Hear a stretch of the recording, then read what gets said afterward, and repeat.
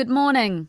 The search is still underway for the killers of a 16-year-old girl from Hanover Park. She was shot and killed during suspected gang violence in the area. Police say the suspects allegedly fired several shots among blocks of flats in the area, hitting the girl yesterday.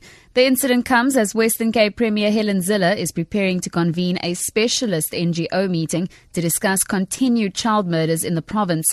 More than 30 children have been murdered since January.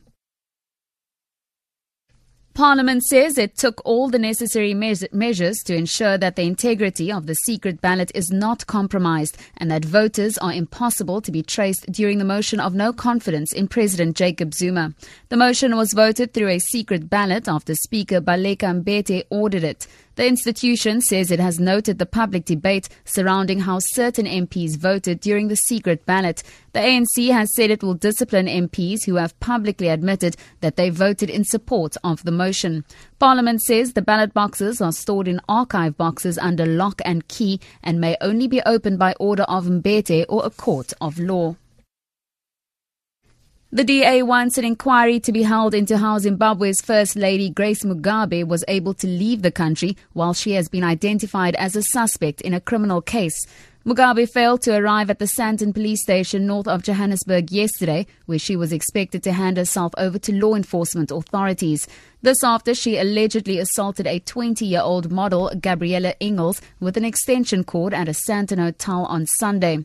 Zakhele Mbele is the DA's shadow police minister. In particular, we need clarity and accountability on whether or not she was assigned VIP protection by the SAPS while she was in the country, and if so, why they were not able to prevent her departure from the country. This episode is reminiscent of the way in which government allowed the president of Sudan, Omar al-Bashir, to leave when he was facing an ICC indictment. To end this bulletin, a man who was hailed a hero after the Manchester Arena attack has been charged with stealing a bank card at the venue on the night of the blast. Chris Parker has been charged with 2 counts of theft and will appear in court today. Parker was reported to have comforted a seriously injured girl and a woman who died in his arms. 22 people died in the attack at the end of an Ariana Grande concert on the 22nd of May.